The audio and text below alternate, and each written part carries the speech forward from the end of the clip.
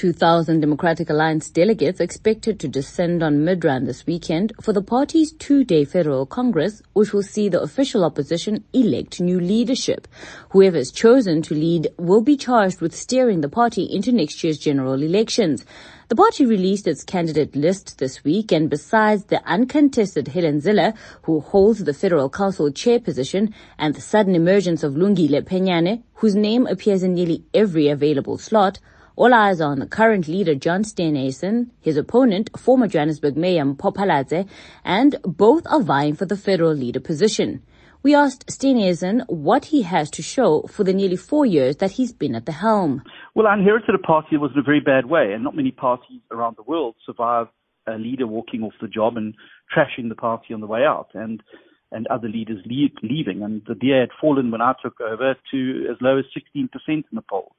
Within 3 years of teamwork and focusing on getting the basics right again and getting back to values and focusing on issues, there's no talk of any analyst about a post-ANC future that doesn't have the DA there. But it's hard to ignore that there's been a steady loss of influential members in the party in recent years, particularly young black women. Well, we don't believe in quotas, but let me just say I am very proud to be the leader of a party that's the only mainstream party in the country to have ever been led by a female.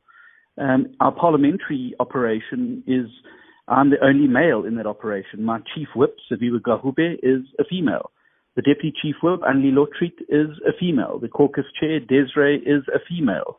And I think there's an overweening focus on a handful of people who walk out the door for a variety of reasons, as happens in every part, Action South Africa included, the ANC included. But people don't pay attention to the joining and the rising of people like Dr. Mimi Gondwe, people like Angel Kanyile, people like Leolo Mpiti, people like Saviwa Garube. These are young black South Africans who are at the forefront in the shadow cabinet and on the front lines, as well as people like Mpho, who's just been the mayor of Johannesburg. So I don't think you need quotas to achieve that, and I think that those individuals are there not because they are women, but because they were the best person for that particular job. On policy matters, Steenhuisen was on the receiving end of criticism over his visit to the war-torn Ukraine in May last year, while the South African government stood fast on its neutral stance about the war.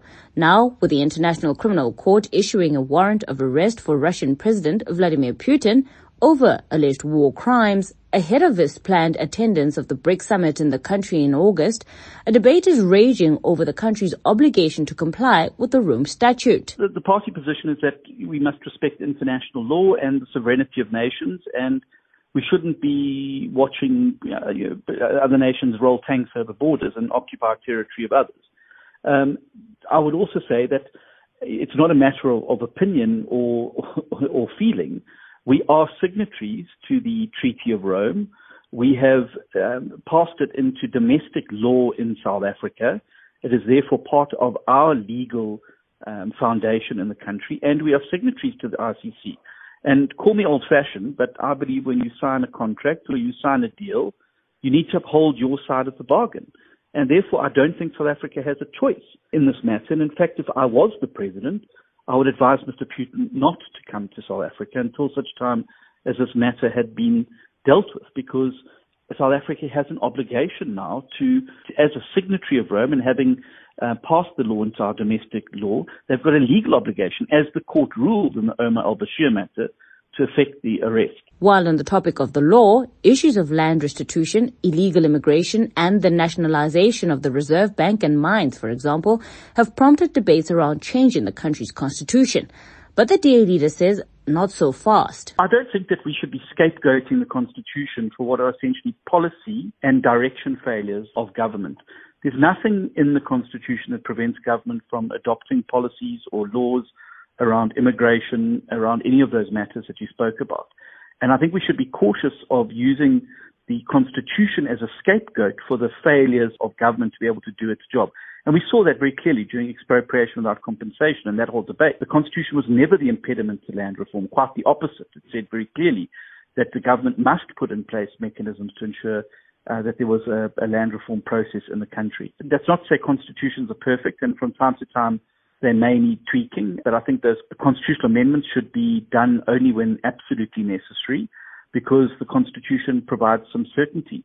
But I think blaming the Constitution for your own errors is very, very bad for government to do.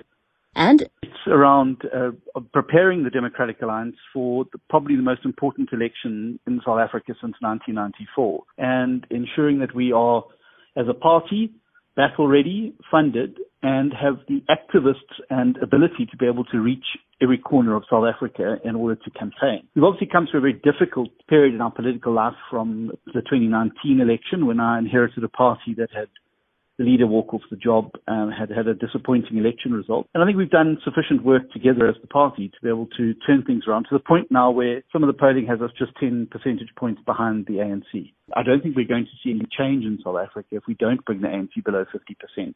If we're going to change the game, we need to achieve that. So that is the primary objective, is to ensure the ANC does not receive a majority in the next election. That's what Steenhuisen is offering his party, and more broadly, the disillusioned electorate, as the nation counts down to 2024.